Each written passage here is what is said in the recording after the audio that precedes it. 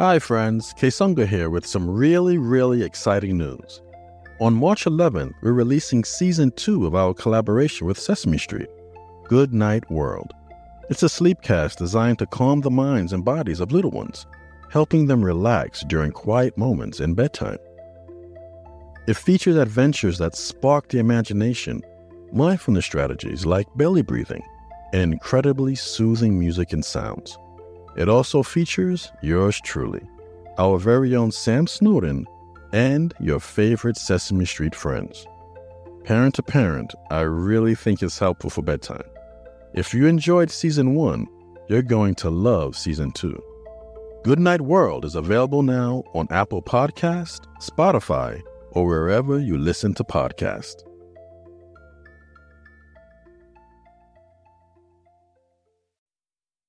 My dad and I recently decided to do regular phone calls to make the whole keeping up process simpler.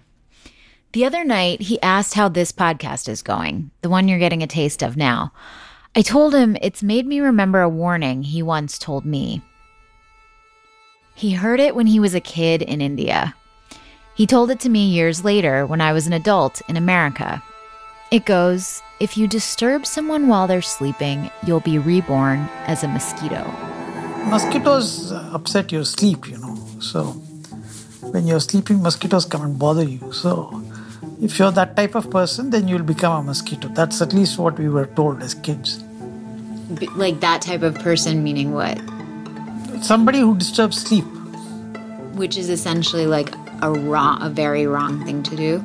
Yeah, I mean, who wants to be born as a mosquito, I guess? That becomes the main trait of the person. One who disturbs sleep. Definition, mosquito. That's it. I mean, this stuck with me when you told me because I have bothered people while they're sleeping or woken them up. Yeah.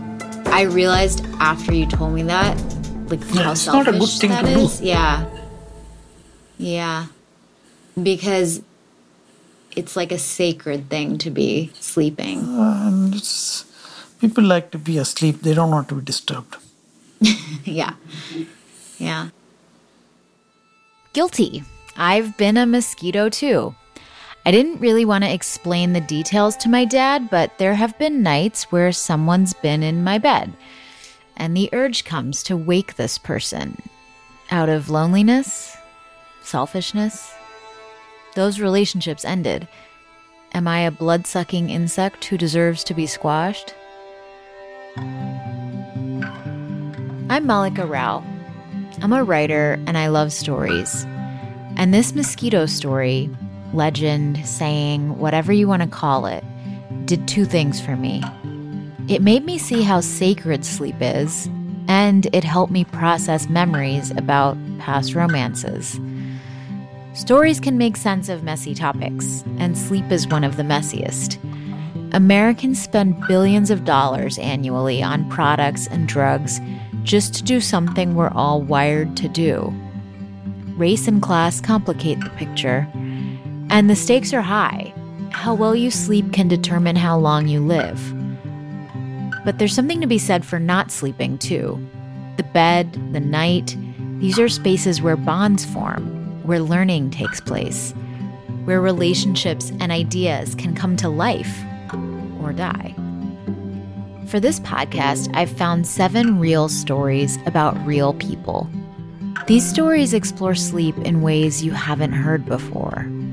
For all of us who are immigrant kids, going for sleepovers, it was a new thing. I don't think our parents had any experience with them. I do think it can be comforting in a way to recognize that some of the things that we are told are hard and fast rules. They're social agreements rather than biological dictates. Sleep is like a cat. The more you chase it, the more it runs away from you. And it's just so true.